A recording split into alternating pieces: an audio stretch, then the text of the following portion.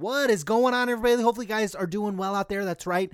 We are back here on the Sports Card Show, a program. It's been a while, been well over 6. I think last show we did was in June or July of last year. So it's been quite a while since we've last joined you here on the program. And quite frankly, a lot has happened in the sports card market over that time. Probably don't need to run down all the news, but more broadly, product, unopened boxes, especially at like Target and Walmart. Target and Walmart have like had to change how they've like sell the product. They've been putting it behind the counter. They're limiting you to like one per box. There's just been a rush on that type of thing. The other thing that we've seen kind of a mad rush to is high-end cards. We've seen Michael Jordan cards. Obviously, the Last Dance documentary came out. It's kind of like right in the height of like COVID-19 lockdowns and stuff like that. And we've seen just his cards just soar during that time, but really just over the last month or two, we've actually seen the card prices go up even further. I believe his rookie card like broke another record just recently, and there's really no news on the back of Michael Jordan. Modern day stuff has just been selling like hotcakes as well, from Luka to Fernando Tatis to just about anything modern has been selling incredibly well as well, on top of just the incredible box prices, unopened wax prices that we've seen there. There's a complete shortage of trading card supplies. If you're in that business like I am, I have been selling one touches for $10 each. This is something with a $1.14 to $2.20 cost. I've been getting upwards of $10 each or regularly just for one touches. So it's just been incredible. There's obviously been lots of other news out there. We've had major investments in websites like Star Stock. We've had Check Out My Cards really struggle with the fulfillment of their website. They struggled with COVID-19. They struggled, I think, with managing that, and whether or not they're coming back, we'll see. There's just been a lot of news. We also had news recently. eBay created its own little special envelope for trading cards. I think it's like under $20 or $30. You can mail a card out with tracking, I think for like 75 cents. There's just been a lot of things happening in this industry. We could just run down them all. We could have like a 5-hour show here since we haven't had a show in a while, but I'm just going to narrow in on one topic. And it was sparked. I was watching YouTube. I watch a lot of YouTube now because that's primarily what we'll do. I'll talk about later in the show. I'll talk about whether or not we'll have more podcasts here on the Sports Card Show podcast, what I've kind of been up to, and whether or not I'll have time to do more of these. But I watch a lot of YouTube these days because that is actually my primary income source, is by posting videos to YouTube. And so I think one of the best ways to supplement that is actually watch YouTube a lot, because you learn a lot about videos and whatnot. But anyways, I came across, you go down a rabbit hole on YouTube. I ran into Vegas Dave. Vegas Dave, if you're not, I'm sure most of you guys are listening to this are familiar with him. But in a nutshell, he bought the Mike Trout Super Refractor, I think a few years ago, for a couple $100,000. I think he paid like $400,000, which is a lot of money. It doesn't matter when that is for a baseball card or a house or anything. But when he bought it, it was a pretty big price tag, especially for a modern card. And a few years later, I think he sold that card for like over $3 million, maybe $4 million. And he pretty much predicted the whole thing. And he just posted a YouTube video basically saying that the trading card market is going to collapse within the next 2 or 3 years. So what this podcast is basically going to be is kind of a reaction video. So what I'm going to do, whether or not you've seen the Vegas Dave video or not, I'll put a link to it in the description below. But what I'm going to do here is I'm going to basically play the entire video. I'll cut out some of the clips where he might just kind of be rambling on, like we kind of do here on the Sports Card Show podcast. But I'll cut Vegas Dave out in there, and basically I'll play a clip of it, and then I'll pause it. And then I'll come on here and I'll tell you kind of what I think, what my perception of that is, and whether or not I agree with him or disagree him. Now, his video is just like YouTube kind of, wants you to do. He kind of attacks Gary Vee in this, but I think that was really just his play to get views. I think if he put up a video where it says the sports card trading market's going to collapse, I don't know how well that video would have done. I mean, he's got 40,000 subscribers. Believe it or not, I have almost twice as many as Vegas Dave does on YouTube. But he attacks Gary Vee. He says, Vegas Dave versus Gary Vee is the title of the video. The sports card market is going to collapse. It's about a 15-minute video. We'll see how long this podcast ends up being. But just really quick, before we jump into Vegas's Dave video and we talk about whether or not the sports card market's going to collapse or not, I just want to say, I hope this video, or I hope this podcast finds you in good health. I hope you've had a last good couple of years and or last good couple of months, and all is well with you. So let's jump right into a Vegas Dave's video. Vegas Dave versus Gary Vee. The biggest topic in the sports card industry right now. Who's right, who's wrong? Remember, it was me 3 years ago that predicted the market would boom. And now I'm the first person in the world to tell you this market is going to collapse by the end of 2024. I'm going to be right and Gary's going to be wrong. Watch this video and find out why. Okay, so first thing Vegas Dave does is kind of hedge himself by saying the sports card market's going to, collapse by, I think it said 2024 or something like that.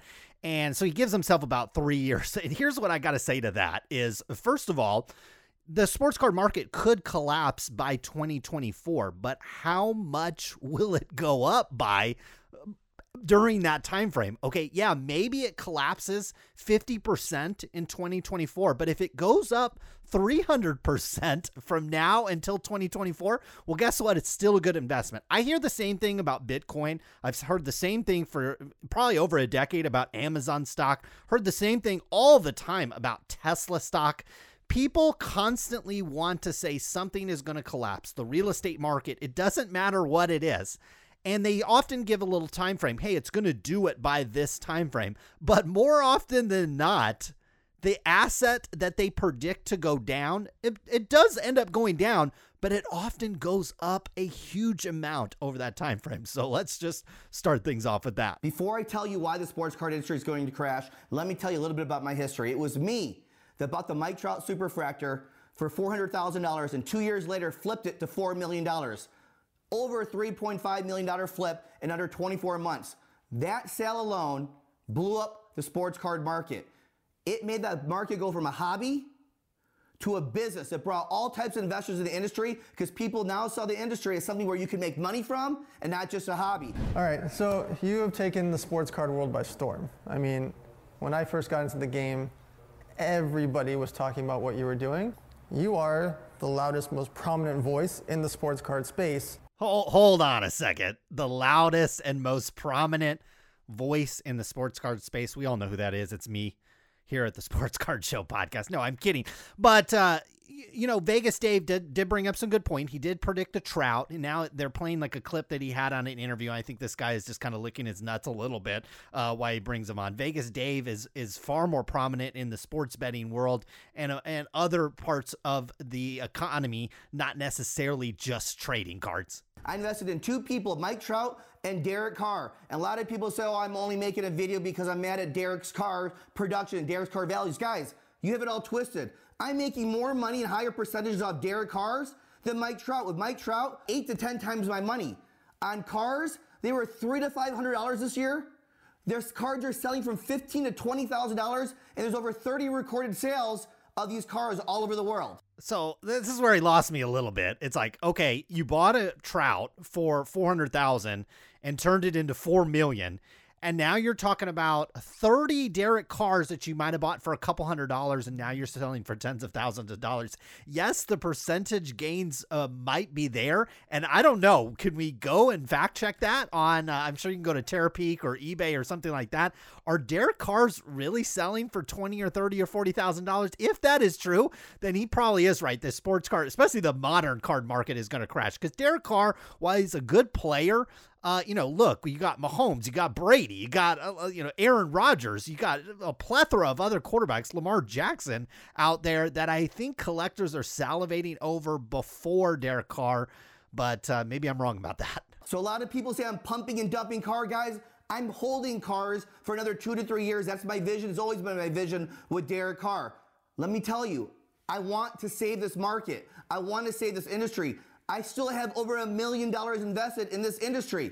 So the whole point of this video is to tell you what's going to happen, and hopefully we can prevent it from crashing. So everybody in the sports card industry is talking about Vegas Dave versus Gary Vee. And I think it's so crazy, and it's also amusing to me that people put up polls and they say 98% Gary Vee, ha ha ha, only 2% believe Vegas Dave. Guys, you guys are idiots. You are sheep. You are polling people in the sports card industry. Of course they're going to say they want the market to go up. Of course they're going to believe it's going up because they all have money invested in it. It's like if Trump and Biden go to a Republican state and say, who do you think is going to win? And they ask a poll, they're all going to say Trump in a Republican state. They go to a Democratic state and do a poll, who's going to win? Who's right? Of course, a Democratic state is going to vote for Biden. This is stupid. It's a no-brainer. So here's one of the first really good points I think that Vegas Dave makes is that the sports card world and Twitter, especially if you're putting these polls on Twitter, it tends to be an echo chamber. Okay, it doesn't matter if you're talking about politics or the weather or trading cards. It tends to be an echo chamber, and people tend to put up things that where they want to like just confirm their own biases.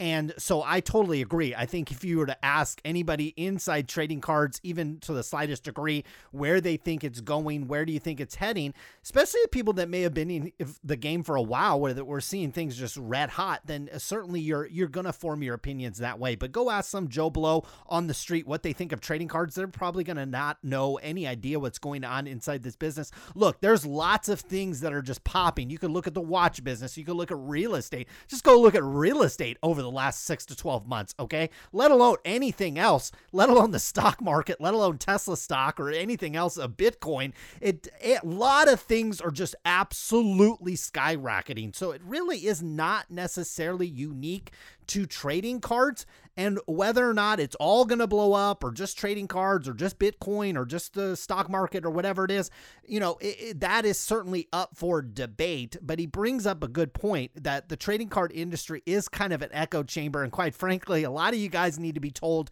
who to collect, who's good, what product to buy. Should you bid on this? Should you buy this? Should you open it? Should you keep it sealed? Should you do this? Should you do that? Should you sell on check out my card? Should you stop selling on eBay? I get the questions all the time. And look, I get some of you guys are kind of new to this business. Some of you guys are kind of new to the industry, or maybe you just like having conversation.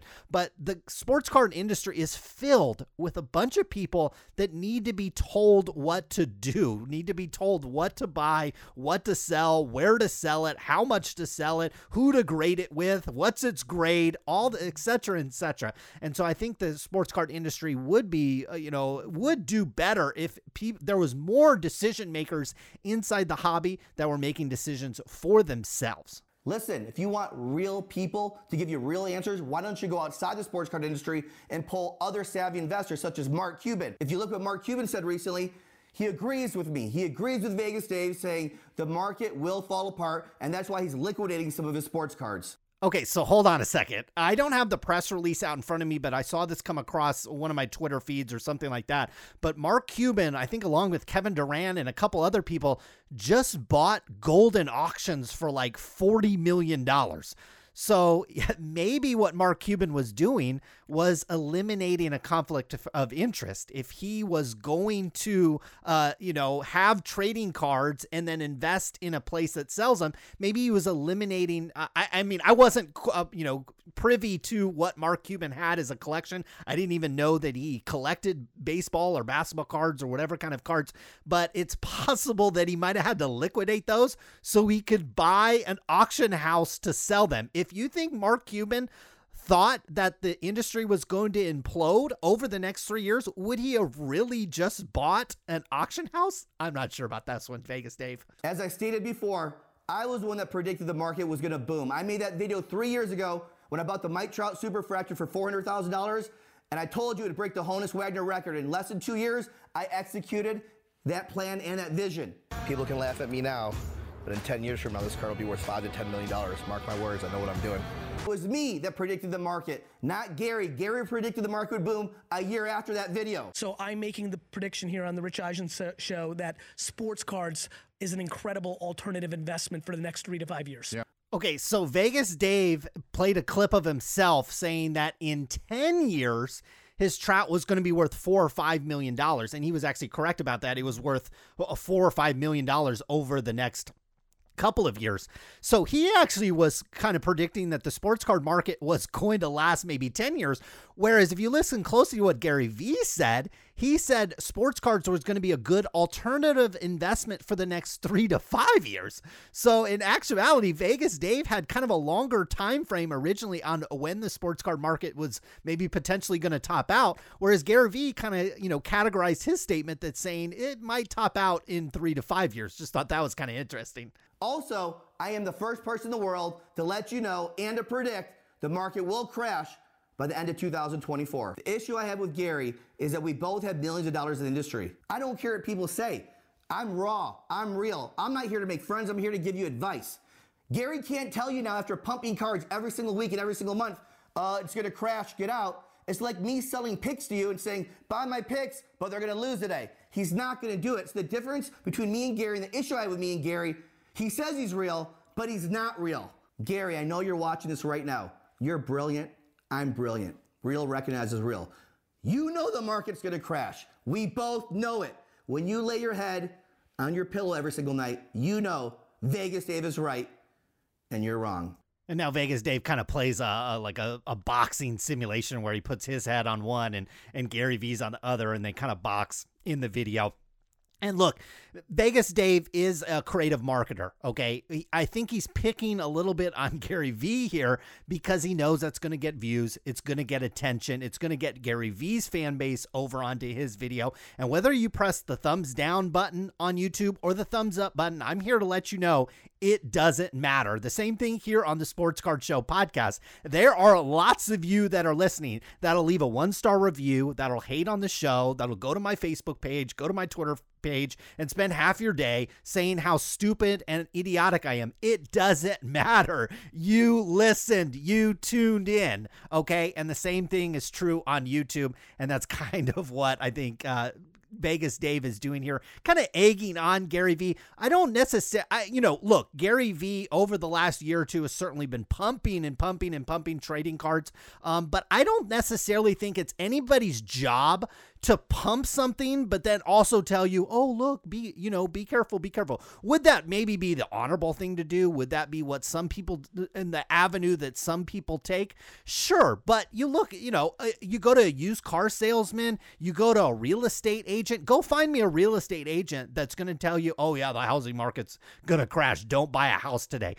That's just, the market that we're in with trading cards, really any market out there. You have people that kind of pump it up, and then you have people that talk it down. To talk out of both sides of your mouth, I actually think is a bad strategy. I think you should pick one or the other. You know what I mean? Like, talk up the industry and be a butt kisser and lick its nuts, okay? Or just talk shit on it and bash it, okay? What have we done here on the Sports Card Show program for the last couple years? Just talk shit on the companies, on PWCC, PSA, Topps, Beckett, Panini, pretty much anybody. I mean, God, the list goes on. And look, the notoriety that this show's gotten, the downloads, the everything has kind of spoken for itself, okay? So pick one side. Either ass lick the industry or, try to kick the industry's ass. Playing it down the middle or talking out of both sides of your mouth, I don't think is an effective strategy. And a lot of you people in the sports card industry are saying,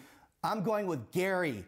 Gary hasn't been wrong yet. Let me remind you, not only has Gary been wrong, every entrepreneur has been wrong. But don't forget, Gary was wrong on Uber, and Gary was wrong on Netflix. I was going to buy unbelievable amounts of Netflix stock 3 years ago. I didn't call him back, never did it. I passed on Uber twice. Had I wrote a $25,000 check into that company like I did the other companies, it'd be worth $300 million. So here's just a little bit of investing advice, okay? This is one of the things I talk about on my investing channel on YouTube quite a bit because I get a lot of questions about a lot of different stocks. And quite frankly, there's a lot of stocks where I'm like, hey, I wouldn't invest in this stock. And sure enough, that stock will go up. And so I'll get comments on my channel, hey, you should invest in this one.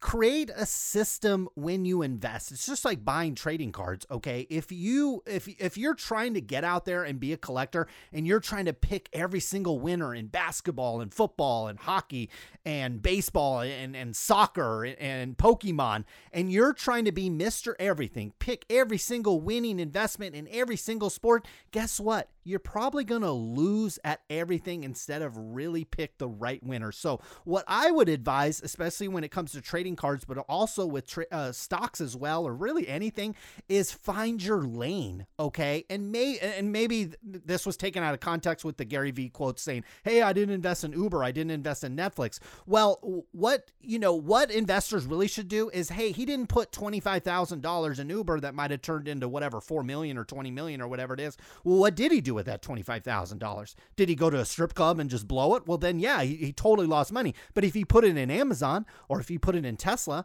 or put it in another startup that, sure enough, maybe it doesn't get to 20, 30, 40, $100 million, but it gets to 5 million, 6 million, 7 million, then is it that terrible of a trade-off? So that's number one. Number two is we should all try to pick our lanes, try to pick a strategy, get a system going, okay? What's your system for buying baseball cards? Again, if you're just out there buying every single release that Topps makes, every single release that Panini makes, sure enough, over the last 6 to 12 months, it's probably worked out pretty damn good for you. But, those of us that have been in this hobby for a really long time know that that's not necessarily the case, and likely not the case going forward. So pick a system, pick certain players, certain types of players, certain playing styles, whether it's the NBA or baseball, players that play on certain teams, like maybe in major markets or something like that, or pick certain times of the year to buy cards. Maybe you're loading up on soccer because the World Cup is coming up. Maybe you're loading up right now on football because the season just ended.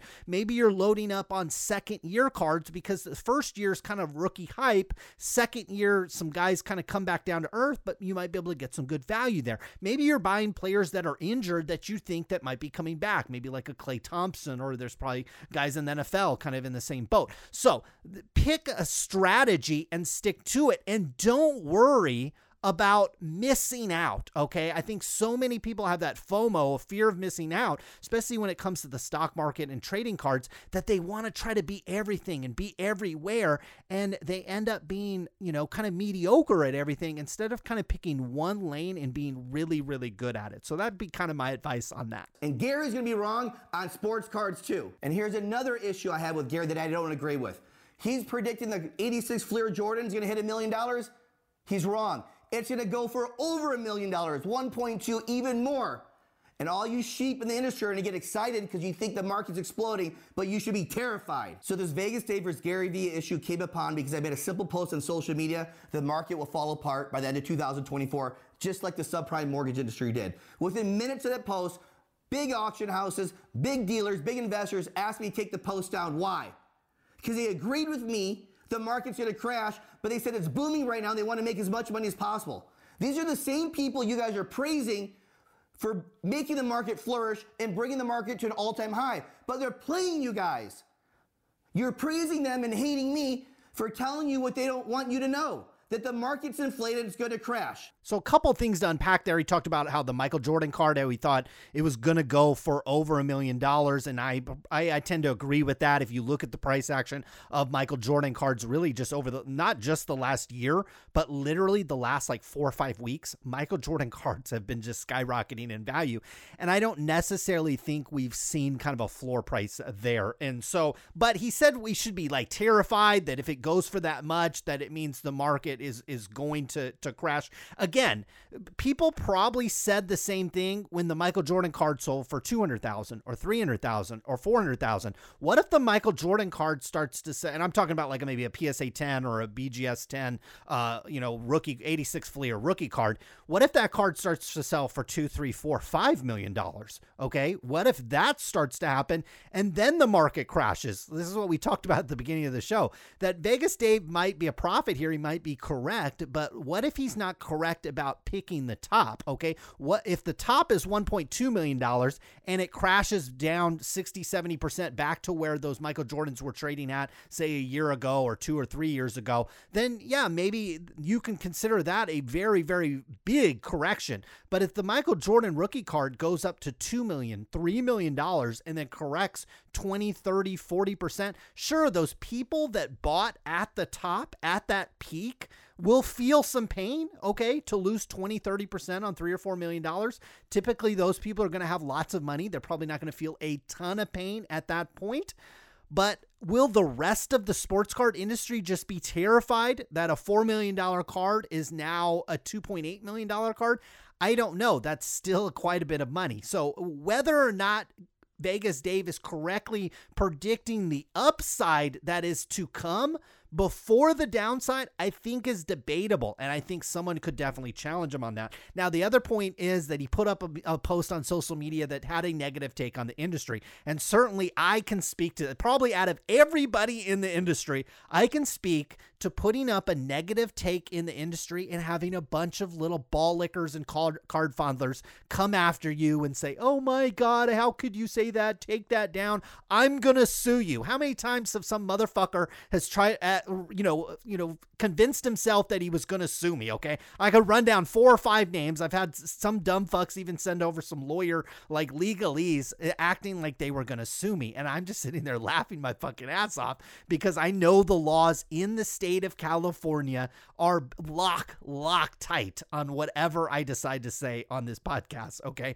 I can say almost anything on this podcast, and the things that I won't say, probably shouldn't be said anyways. So, if you're going to put up a negative take on the industry, sure, all these fucking dumbasses from the auction houses to the bloggers to the podcasters, all these guys just lick the fucking balls of the industry. So yeah, they're going to, be sensitive. I've had Upper Deck, say that they were going to sue me. I've had Panini say they were going to sue me. I've had Topps threaten me with, empty threats because they weren't giving me anything.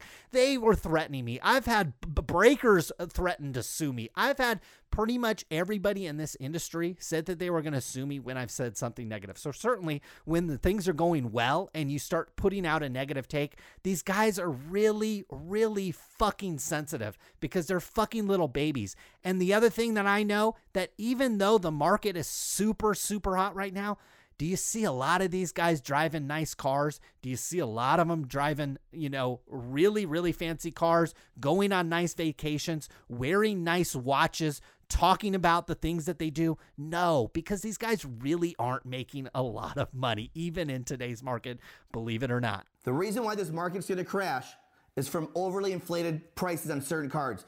Let me give you an example. The Michael Jordan rookie, the Steph Curry rookie. Steph Curry National Treasure rookie was $20,000, $30,000 2 years ago.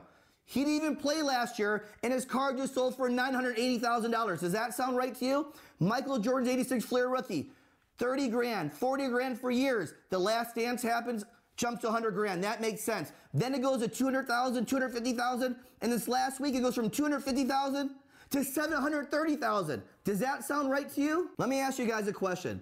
If I'm 160 pounds for 3 or 4 years straight, and I leave social media for a month, no one sees me, I come back a month later, I'm 240 pounds, shredded, ripped, at 4% body fat, what are you gonna think? You gonna think that's natural? Or you think these muscles are real? You're gonna think, no, it's steroids, growth hormone. Something unnatural happened to cause my body to change that fast in 30 to 60 days. Same thing with cards. How can you think these are real card prices that are going on in the industry? So Vegas Dave brings up a lot of great points there, especially with the Curry, because he like he said, he was injured and his card has gone up. Now Curry's playing at a really high level. I've watched several Warrior games already, and he's looking great. He's looking like an MVP candidate to me. Looks, once he's healthy, obviously we know the kind of player that he is, but he brings up some good points. He also talked about the Jordan, but here's the deal.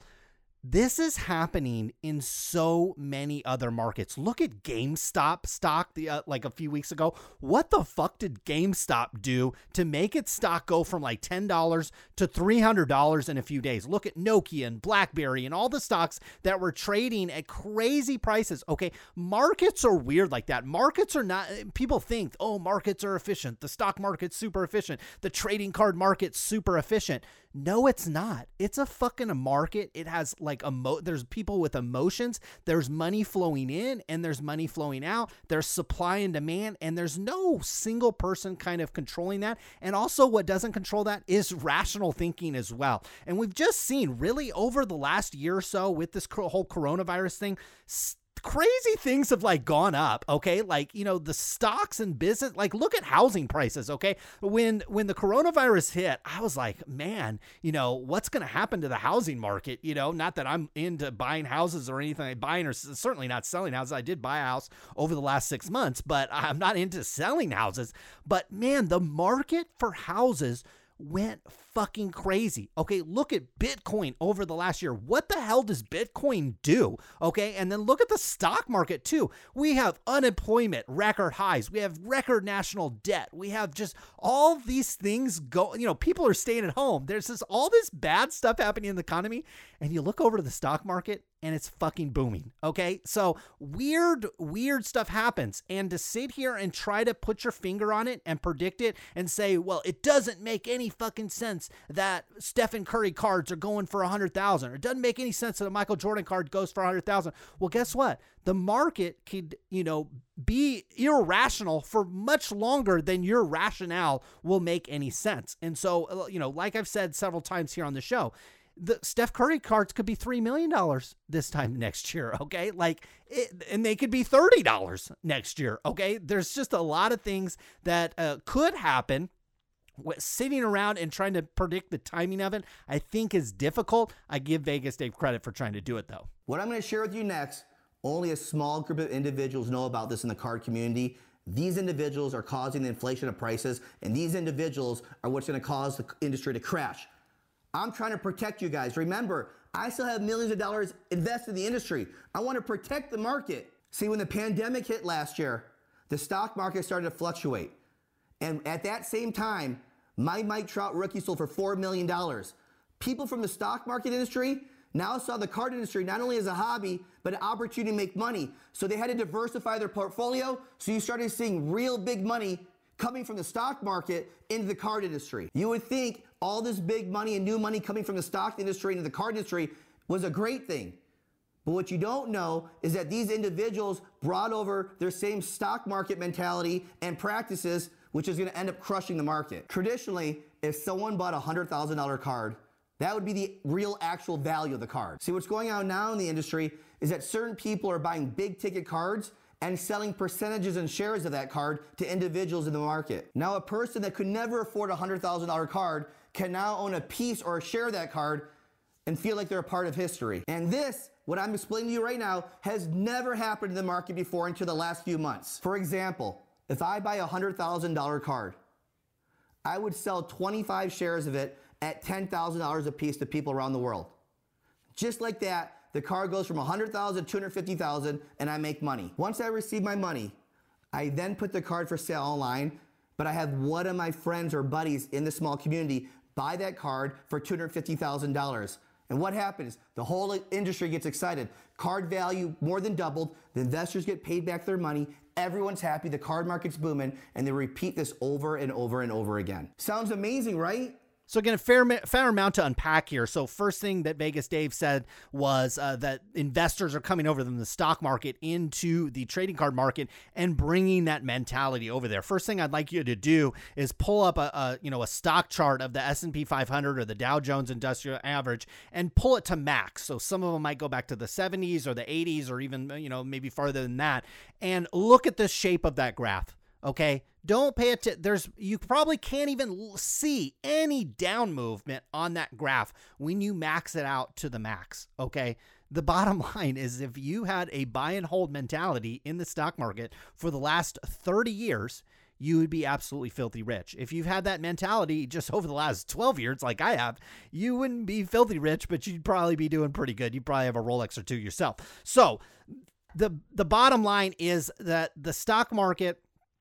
does tend to just continue to go up and up while there are corrections, there are quote unquote crashes and things like that. As long as you have confidence in that market, then it tends to go up. Whether or not that'll happen with trading cards, I don't know. Now, the second point he brought up is that the people are buying like fractions of cards. So people are putting up, there's websites out there where they put up a Wayne Gretzky rookie or a Jordan rookie or whatever it is, and you can buy a piece of that. And then what happens is then, they go to eBay or whatever and bid up the next couple auctions, and everybody feels like a genius, because they bought a fractional share at $10 or $20 or $30, and now it's worth $40 or $50 or $60.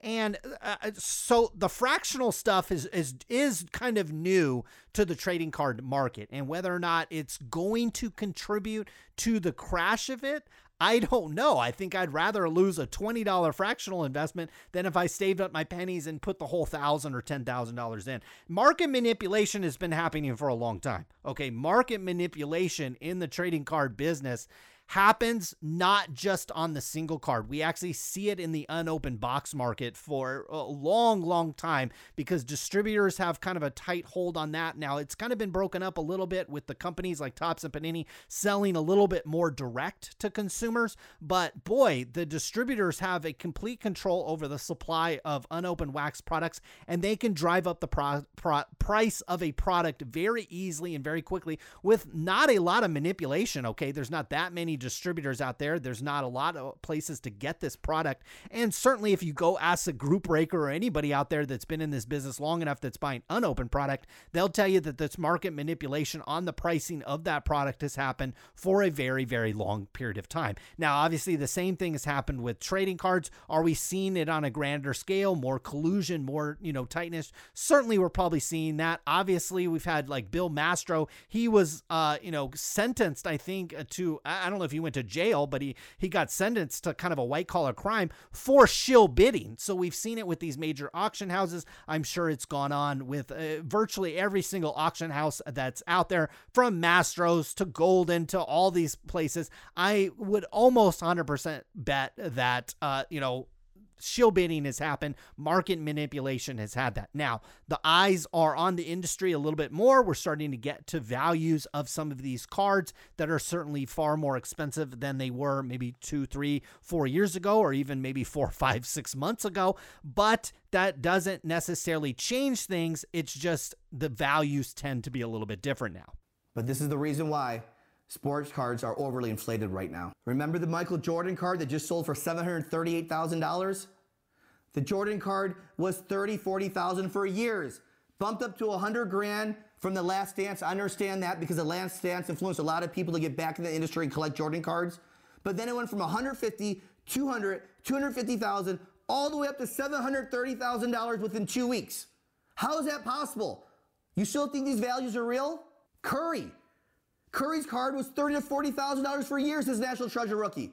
He didn't even play last year. Comes back this season. We're not even 2 weeks in the season, and his card sells for $980,000. Does that sound real to you? So now Vegas Dave is kind of switching his argument a little bit. He's saying that trading cards are going to crash in 4 or 5 years. Now he's talking about how the prices are overinflated right now.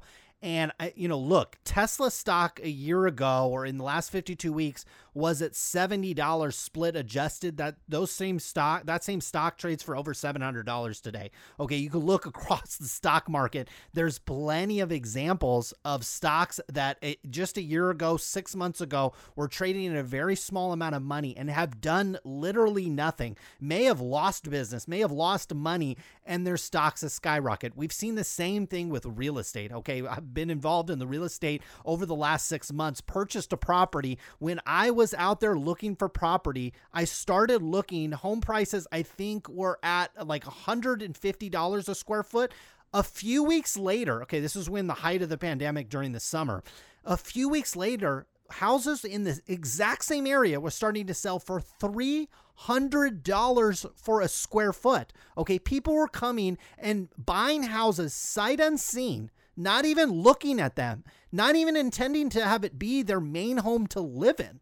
Okay, so markets can go crazy, and to sit here and try to rationalize them, I think is a difficult game to play. Now, it doesn't mean that we need to just sit back and drink the fucking Kool-Aid and say, well, the Jordan went from 100,000 to 750 to 1 million. It's going to go to 10 million. Okay, can we sit back and drink that Kool-Aid? Are some of you going to do that? Certainly you could do. But I don't think the other side of that is to say, well, the market's going to crash. It's way overinflated. I'm going to stay on the fucking sidelines. You heard Vegas Dave say himself, he's still got like $1 million in trading cards. Whether or not I believe him, I don't know. Gary Vee probably has $1 million or maybe even more in the trading card market. If they really thought it was going to crash, if they thought values were super inflated today, wouldn't they try to go and sell those? Okay. No, they're not. They're not liquidating all their cards. He even said it on this program that he's still holding Derek Carr's for like another 3 or 4 years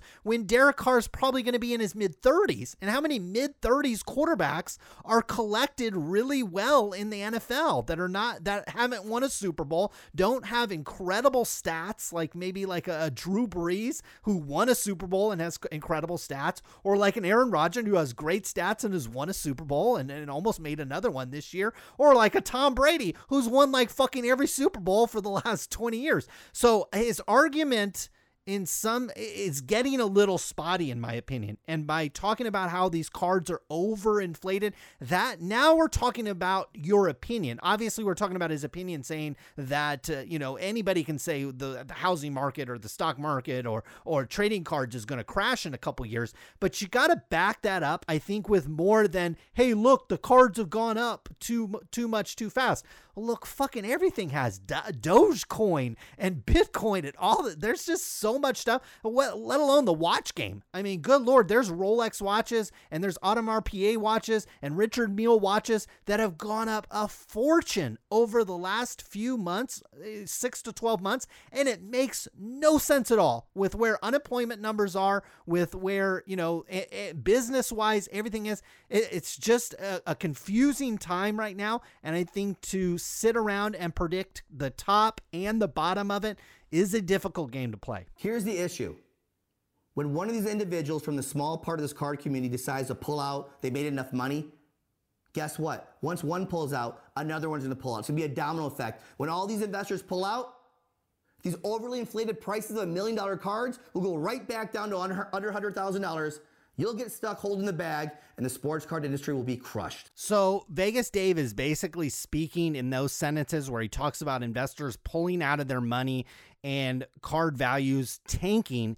He's really talking about the person that is trying to make money in this business. And look, that might be the majority of you listening. That might be the majority of the hobby right now. But I know there's a lot of people either listening to this podcast right now or that are part of this hobby that do not like these high prices, do not like being able to go to Target and not being able to find any product, not being able to go to Blowout. And I think like Prism boxes are like $1,000. NBA Hoops boxes, which are normally like $80 or $90, are like $1,000. Like every single product is just so expensive. And so maybe a reset is actually good. The same thing kind of, you can look at real estate. Look, it's great if you own a home and your value's going up and you're looking to sell or looking to refinance or cash out refinance, whatever it is, then it's great when the market goes up and the values of the house going down. But what if you're trying to get into the market? What if you're trying to rent? Okay, it just squeezes your neck even further. So there's two sides to the market. Okay, and we also see that there's opportunity seekers whenever a market corrects. Okay, we saw that in the stock market this year,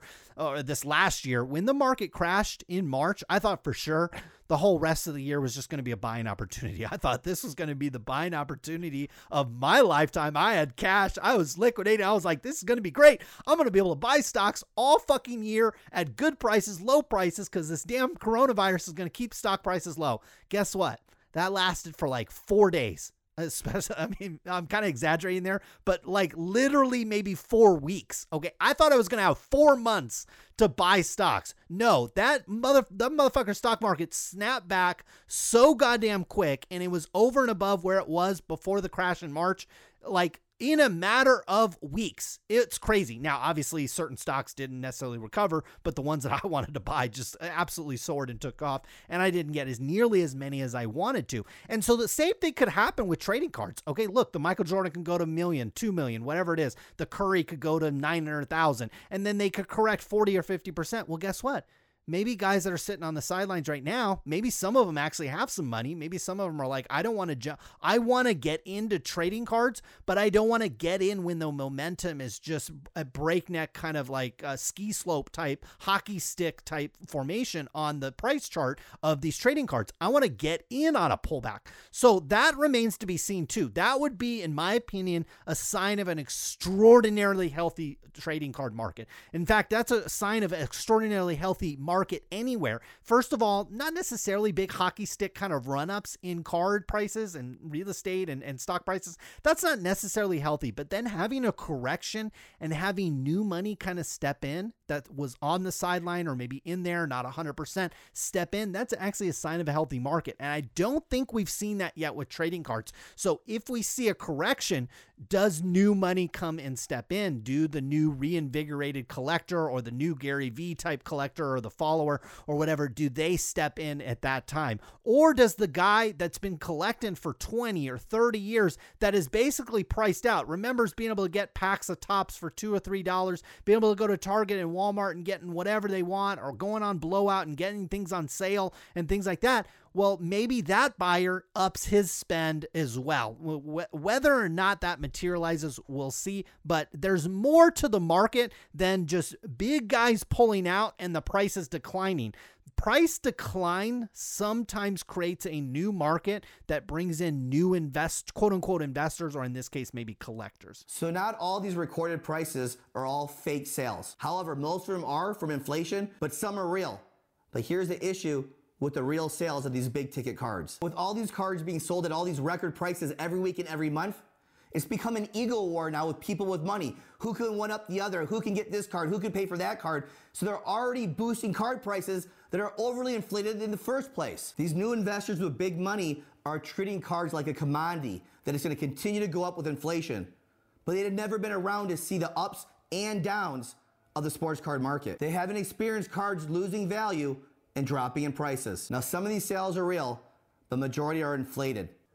Now, I know a lot of you are going to tell me that you saw in person cards at your local sports card shows sell for $4,000 or $5,000 that were once $400 or $500 that you saw with your own eyes. So you have to believe these sales are real. Yes, those transactions are real, but what you're missing is what's going behind closed doors, that the whole market's inflated all the way from the top, so it's bringing all these card prices from the bottom all the way up to mid-level to high-tier prices. Again, the whole community is affected by the people at the top, that small community selling shares of cards, inflating the market. So now he's making some good points here that because the Michael Jordan goes for $1 million, that means a Jeter rookie's got to be worth this much, or a Magic Johnson rookie's has got to be this much, or a Jerry Rice or Joe Montana or Dan Marino, or whoever it might be. As you see inflation at the top, then it kind of pulls up all the secondary values as well. I think there's a couple arguments that you can make to maybe counter this. Is first of all, maybe all those cards underneath those big cards were already undervalued. Okay. It could be the case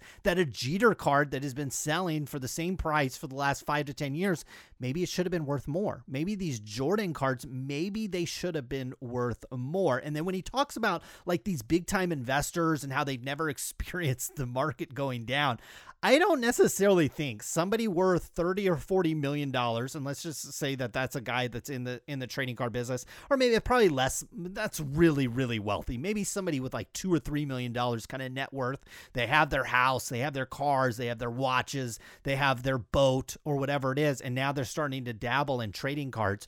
Are they really worried about the market going up or down? Are they really worried when it's, like he said, like it's kind of like a penis kind of like flex, like I bought the Jordan for $1 million. Oh, I bought it for $1.2 million. Do you really worry if you're mega rich that it goes down? Do these guys do that with their yachts or their helicopters or, their space rockets or their Ferraris or their Porsches? Not really, right? Okay, the same thing happens in anything. When these guys go buy out the new fancy McLaren or the new brand new Ferrari or Lamborghini or whatever it is, they know when they buy it, a couple years later, it's going to be worth less.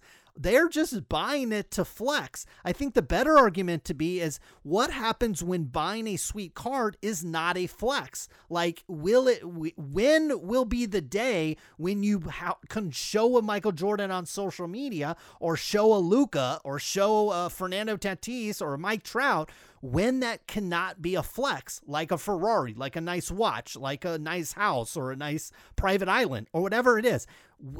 Will that happen? Okay. Have cards crossed over to that point where now it's a flex, where you don't give a fuck if it goes down in value. Like these guys that buy like a $50,000 Rolex and then they ice it out. They're actually like devaluing that watch 9 times out of 10. They don't care. They just think it looks cool, and that's what they want. And so if you think it looks cool to have the newest Michael Jordan, or to have a Kobe, or whatever it is, and that's what you think looks cool, whether it be on social media or to your friends or to your social circle or whatever it is, well, if that maintains itself, it really doesn't matter what happens to the value of these things. Because like I said, my Mercedes that I have has gone down in value. Some of the things that I have bought has gone down in value. Okay. So not everything that we buy, I'm a member of a country club now. I've got a brand new set of fucking clubs. I know, like PXG just came out with a new set yesterday. Okay. The value of my clubs just went down in value. Okay. But do I give a shit? Not really. Okay. It's kind of a flex. Okay. A lot of things in life are flexes, whether it's a pair of sunglasses or a baseball card. And as long as that maintains itself, and some of that is not necessarily in the hands of the flexers. Okay. Some of that is in the hands of sports itself, but also the manufacturers themselves.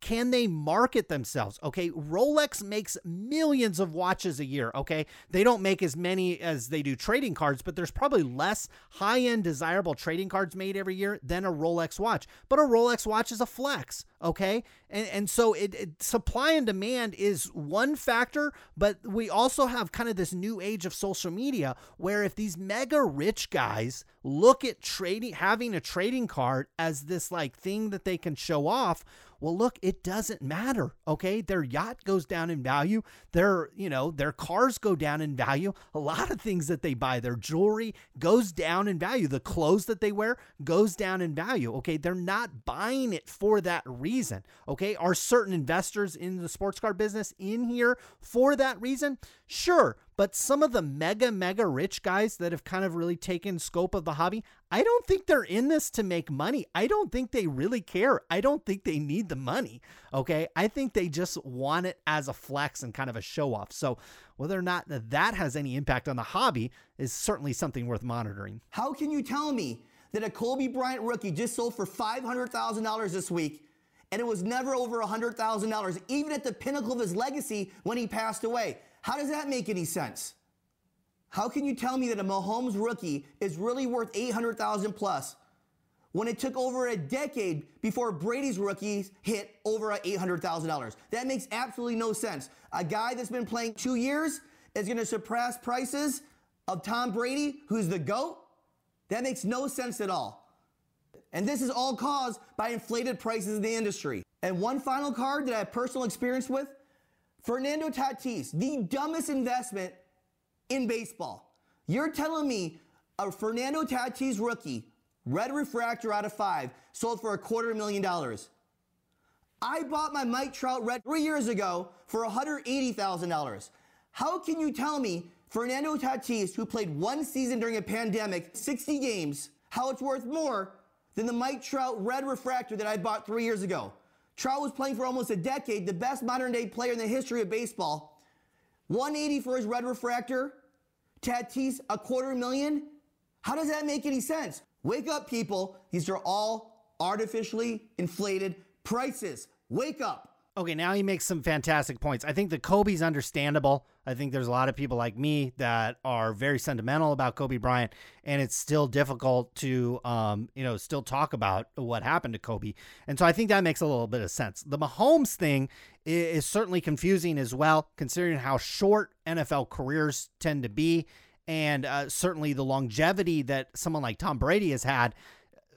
doesn't make any sense. Okay. There's literally nobody in football that has ever done that, especially at his level. I think that goes without saying. And I think it goes without saying that Mahomes or nobody in the NFL will be able to touch what he's done, at least from a winning standpoint. I think I can confidently say that. Now, what he brings up at the end was how he compared his red refractor Trout to Fernando Tatis, who I think he mistakenly said only played in the 60-game season. I believe Tatis played at least a little bit in the year before that as well, because I think he has cards going back to either 2019 or 2018. So he had more than just the 60-game season under his belt. And the time I've seen Tatis play plenty of times, okay, since I'm a San Francisco Giants fan. Tatis is a wonderful player, okay? He's a wonderful player. Whether or not he'll eclipse Trout in any sense, I would bet absolutely not. But again, in a market, you have people tend to do these wacky things.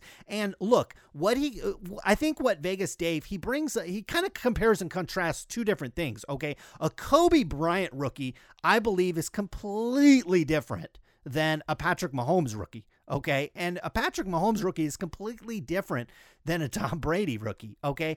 But I think the comparison might be a little closer when you look at Mike Trout and like a Fernando Tatis, since they play the same sport. And he was actually comparing two of almost the exact same card, like a Bowman Chrome red refractor that were autographed. So, here's the deal. It could be that, and I actually believe this. This is actually something that I believe. I believe modern prices, Lukas, Zions, Tatis, Patrick Mahomes, down the line, any of these kind of current, like last 3 or 4 year flavor of the week guys, I think those prices are absolutely insane. I would not, and me personally, I've spent tens of thousands of dollars on trading cards over, believe it or not, I've spent tens of thousands of dollars on trading cards over the last 6 months. Over the last 2 or 3 months, I've sold $20,000 or $30,000 worth of trading cards. I've bought and sold lots and lots of cards over the last few months.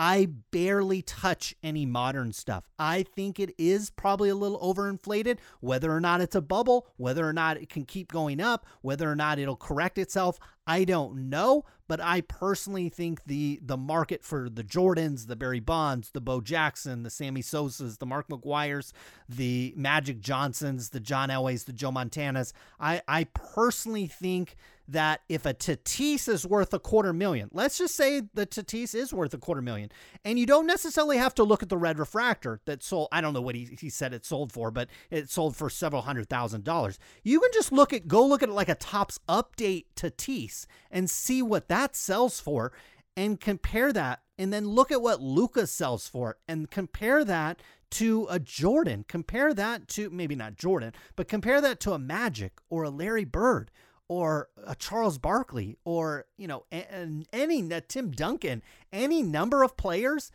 And that to me doesn't make a lot of sense. Okay. Especially when you look at these guys play, look at the situation that they're in. And it's like, yeah, James Harden would do that on that team.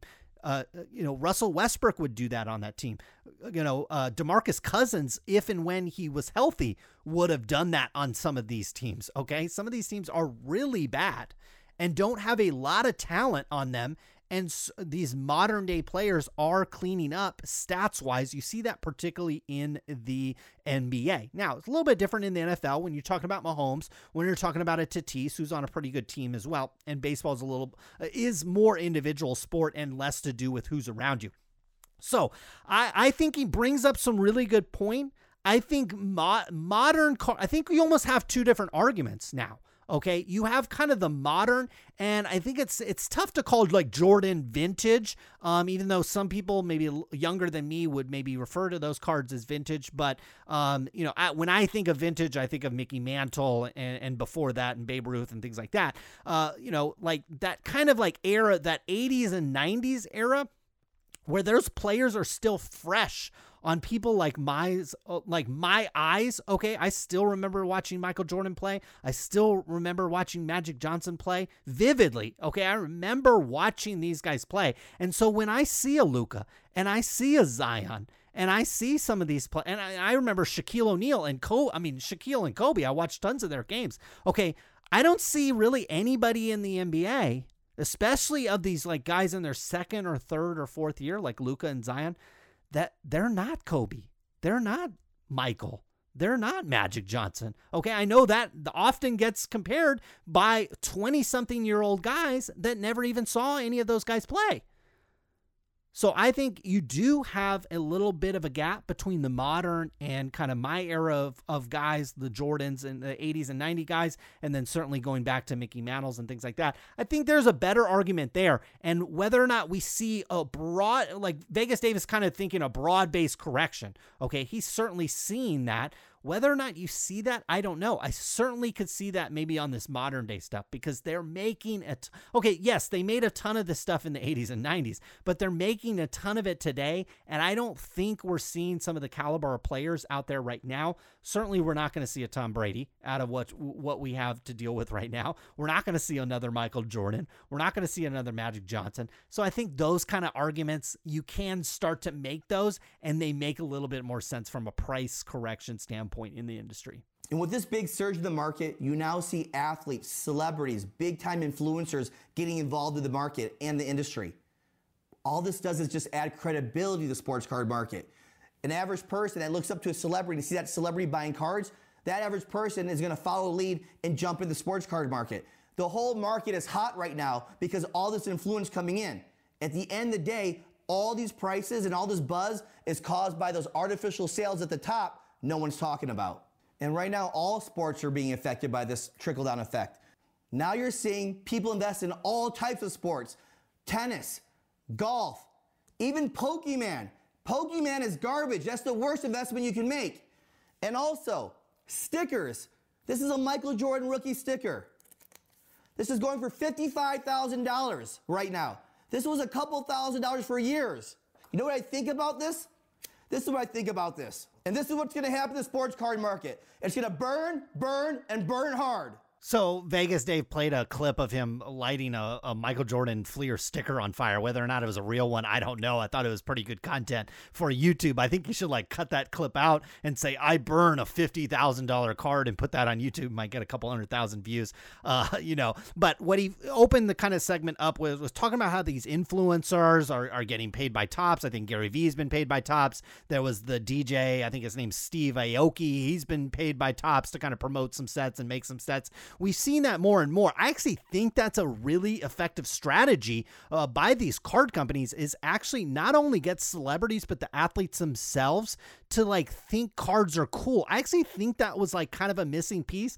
I'm pretty sure we've talked about that here on the Sports Card Show podcast in the past, how the marketing of these companies could have gotten better. And I actually seen over the last few years, it's definitely gotten better in that sense. And it is an extraordinarily effective strategy to have influencers and celebrities and, people like that promote your products. We see that across every brand and everything that I'm interested in tends to have like a celebrity behind it. Okay, Nike just, what the hell is a Nike t-shirt and a Nike pairs of shoes if it wasn't for Michael Jordan or Tiger Woods or, LeBron James wearing them or Kobe?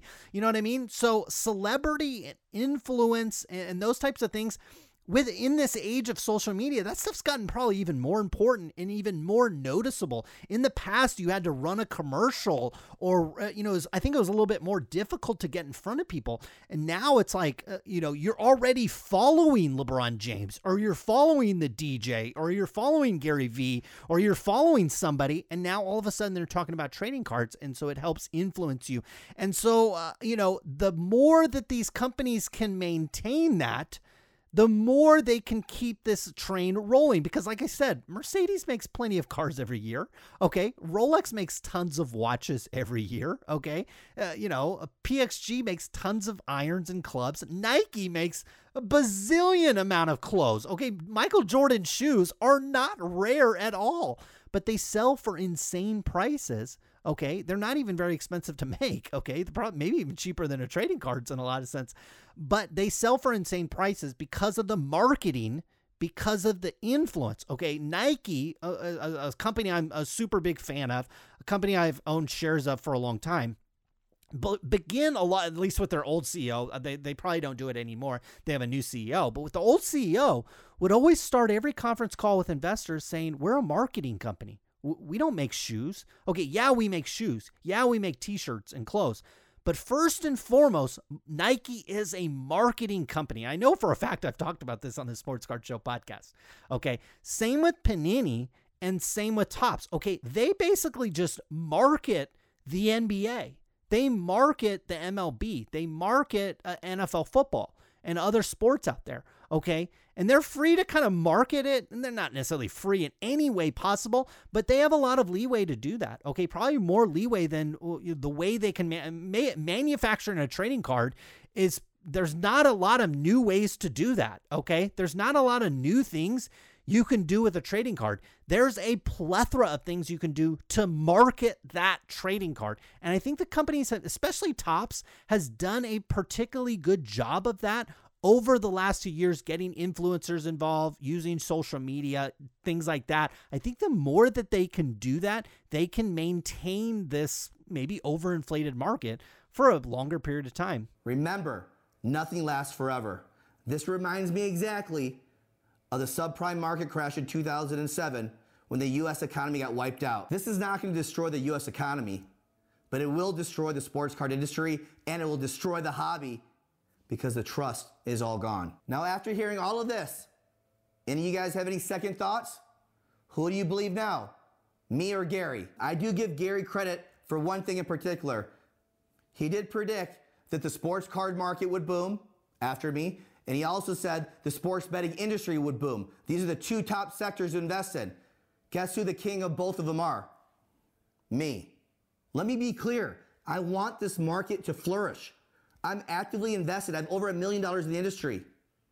No other distributor, no other big investor, no big auction house is going to tell you the truth. Only I am.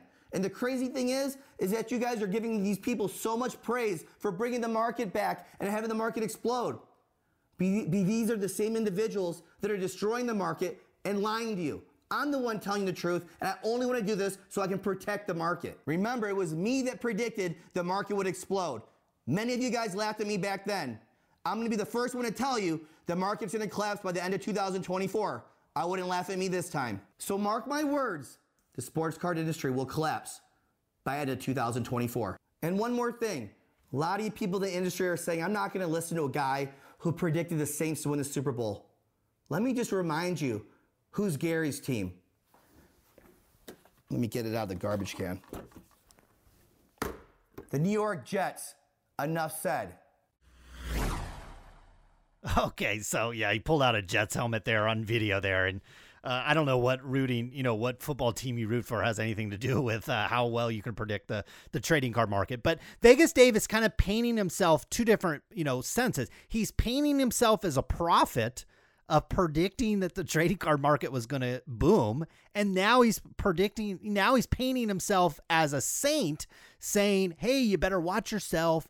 These guys that are pumping up the market, the auction houses, the distributors, or whoever, they're going to lose your trust and the whole market's going to collapse. And so again, what side you pick here is kind of irrelevant. I think there's a lot of new people coming into the hobby, and can those guys get left holding the bag? Some of this stuff that they overpay for, maybe Tatis, maybe Luka, maybe Zion, maybe even Jordan, maybe Jeter, whatever they decide to get into, can they be left holding the bag? Certainly, yeah. Will it be the death or the destroy the hobby? Like I think that Vegas Dave said, and he compared it to the subprime mortgage. Okay, sure. If you bought a house in 06, 07, parts of 08, did you feel pain for a long period of time? Sure. You probably had to foreclose, or you probably had to, go underwater on your house and wait a really long time to have it go back in value. But look what it did to hundreds of thousands, probably millions of people out there that was their time to get into the market, become a real estate agent, start investing, buy more property, refine their strategy and things like that. Okay. So sometimes when a market goes bad, it creates opportunity for other people to come in. And that's why I think it's more important for the industry, Topps, Panini, especially those players in the game. And certainly you could look to the auction houses, the grading companies and things like that, and maybe other people within this hobby.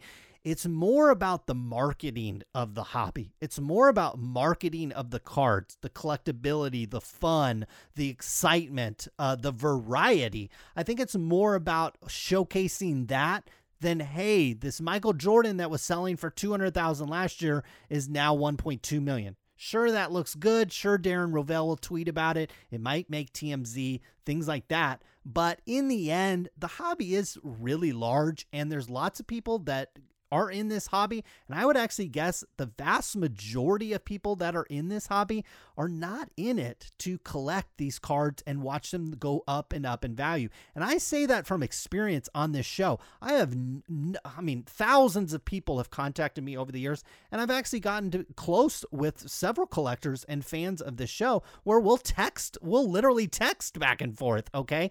And we'll forget emails. Now we're texting back and forth, or they'll DM me on Twitter or on Instagram or whatever it might be.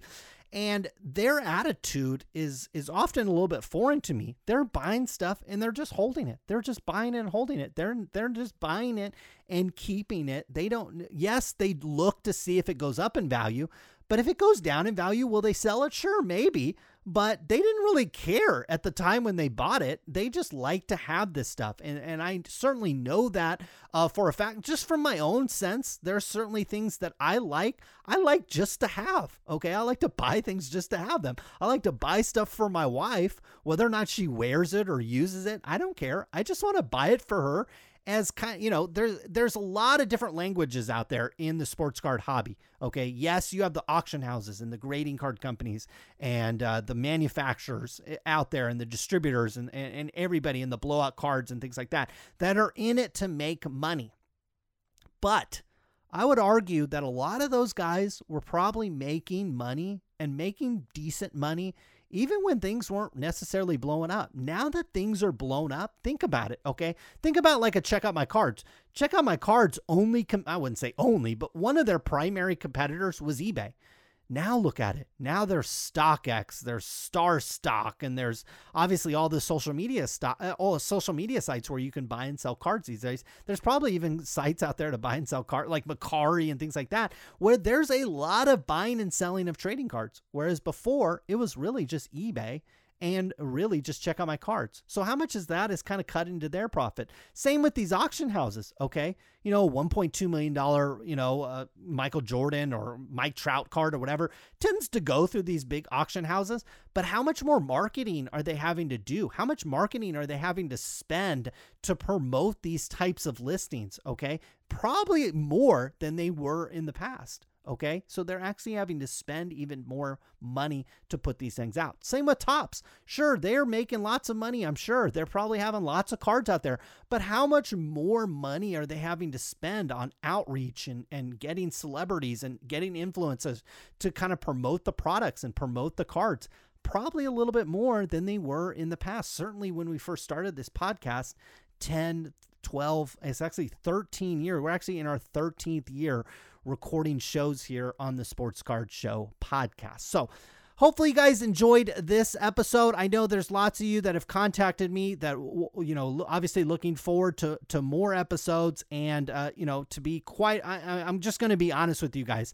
My guess is over the next couple years, we're probably going to have 1 to 2, maybe 3 episodes a year. Okay. Not a quarter, not every couple months. I would guess a couple shows a year. We'll probably have a show like this where I find an interesting topic and I decide to sit down. And now it's probably a couple hours worth of my time to put into a show like this. We'll probably do the National. My brother is, whether or not the National happens this year, I'm not sure. Me personally won't be attending, but my brother seems very enthusiastic about going to the National. So we'll probably do at least 1 or 2 shows around the National, whether, maybe a pregame one, maybe one during, and then maybe one after or something like that. And then maybe kind of a year-end thing where we talk about some stuff that has happened. Obviously, this is predicated on if there's anything really, really big that happens in the industry, maybe I want to jump in here and talk about it. But just over the last 13 years, when I first started this podcast, I remember sitting down at a really old, compact computer with one of those old school monitors And I had a lot of time on my hands those days.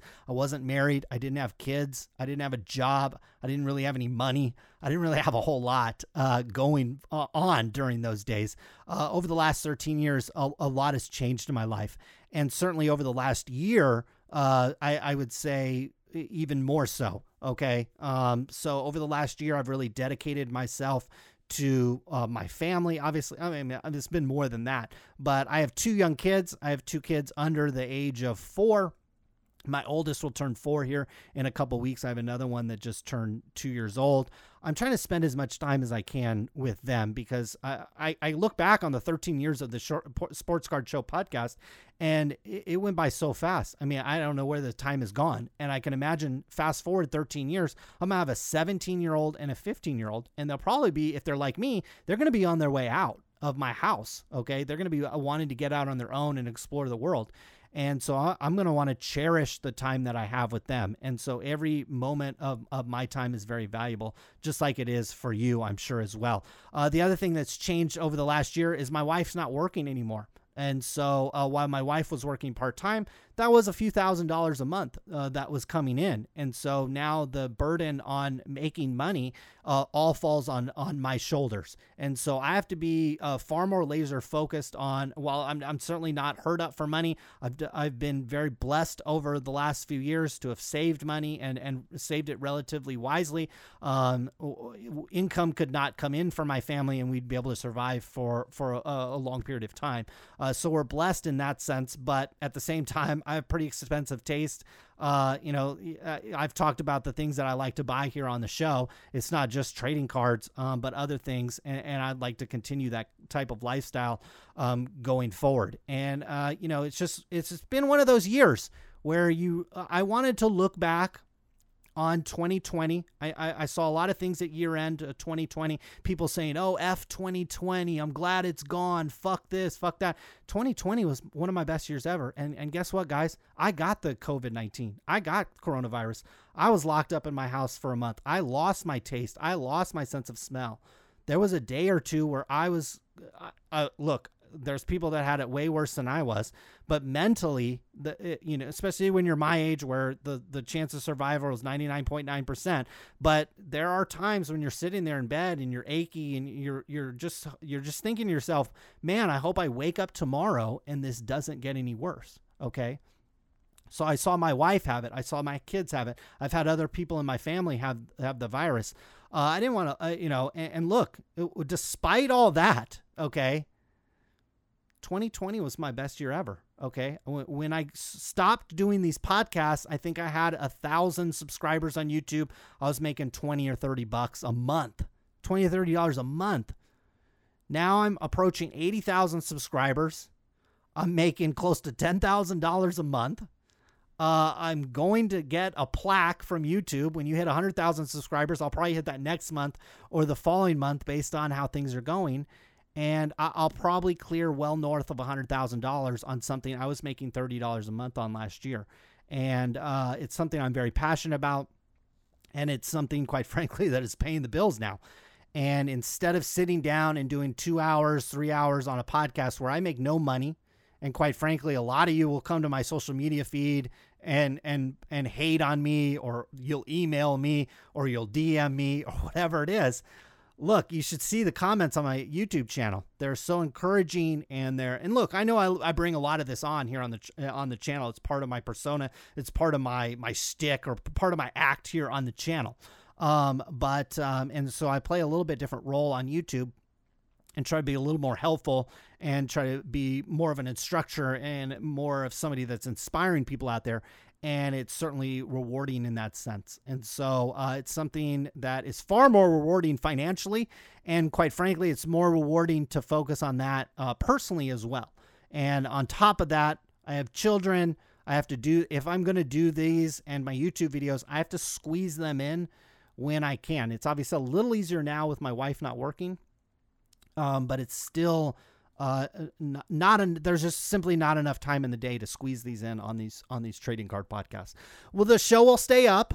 I think it's $20 a month to keep the show up. That is, a small amount of money to me. And so the show will stay up. The website still makes lots of money. So the show is not going to go anywhere, but do not expect any further updates for, I would guess, until the National comes around, and that's 5-6 months away. So until then, I hope everything is going well for all of you listening out there. I hope the best for all of you. Always look on the bright side and be positive about everything. Okay, I know 2020 was a rough year, but look, if you are negative about it, you have control about how you think about this year. Don't let social media, celebrities, people that you follow kind of influence you on that. Okay, everybody's had tough times. Everybody's gone through bad things. It's what you make of it is the most important thing. So whether or not the trading card business goes up or down by the time we talk to you next, I don't know. We'll see what happens, but we'll be here at some point, some other time, some other place to talk about it. Thanks for tuning in today. We'll see you again. We are out of here.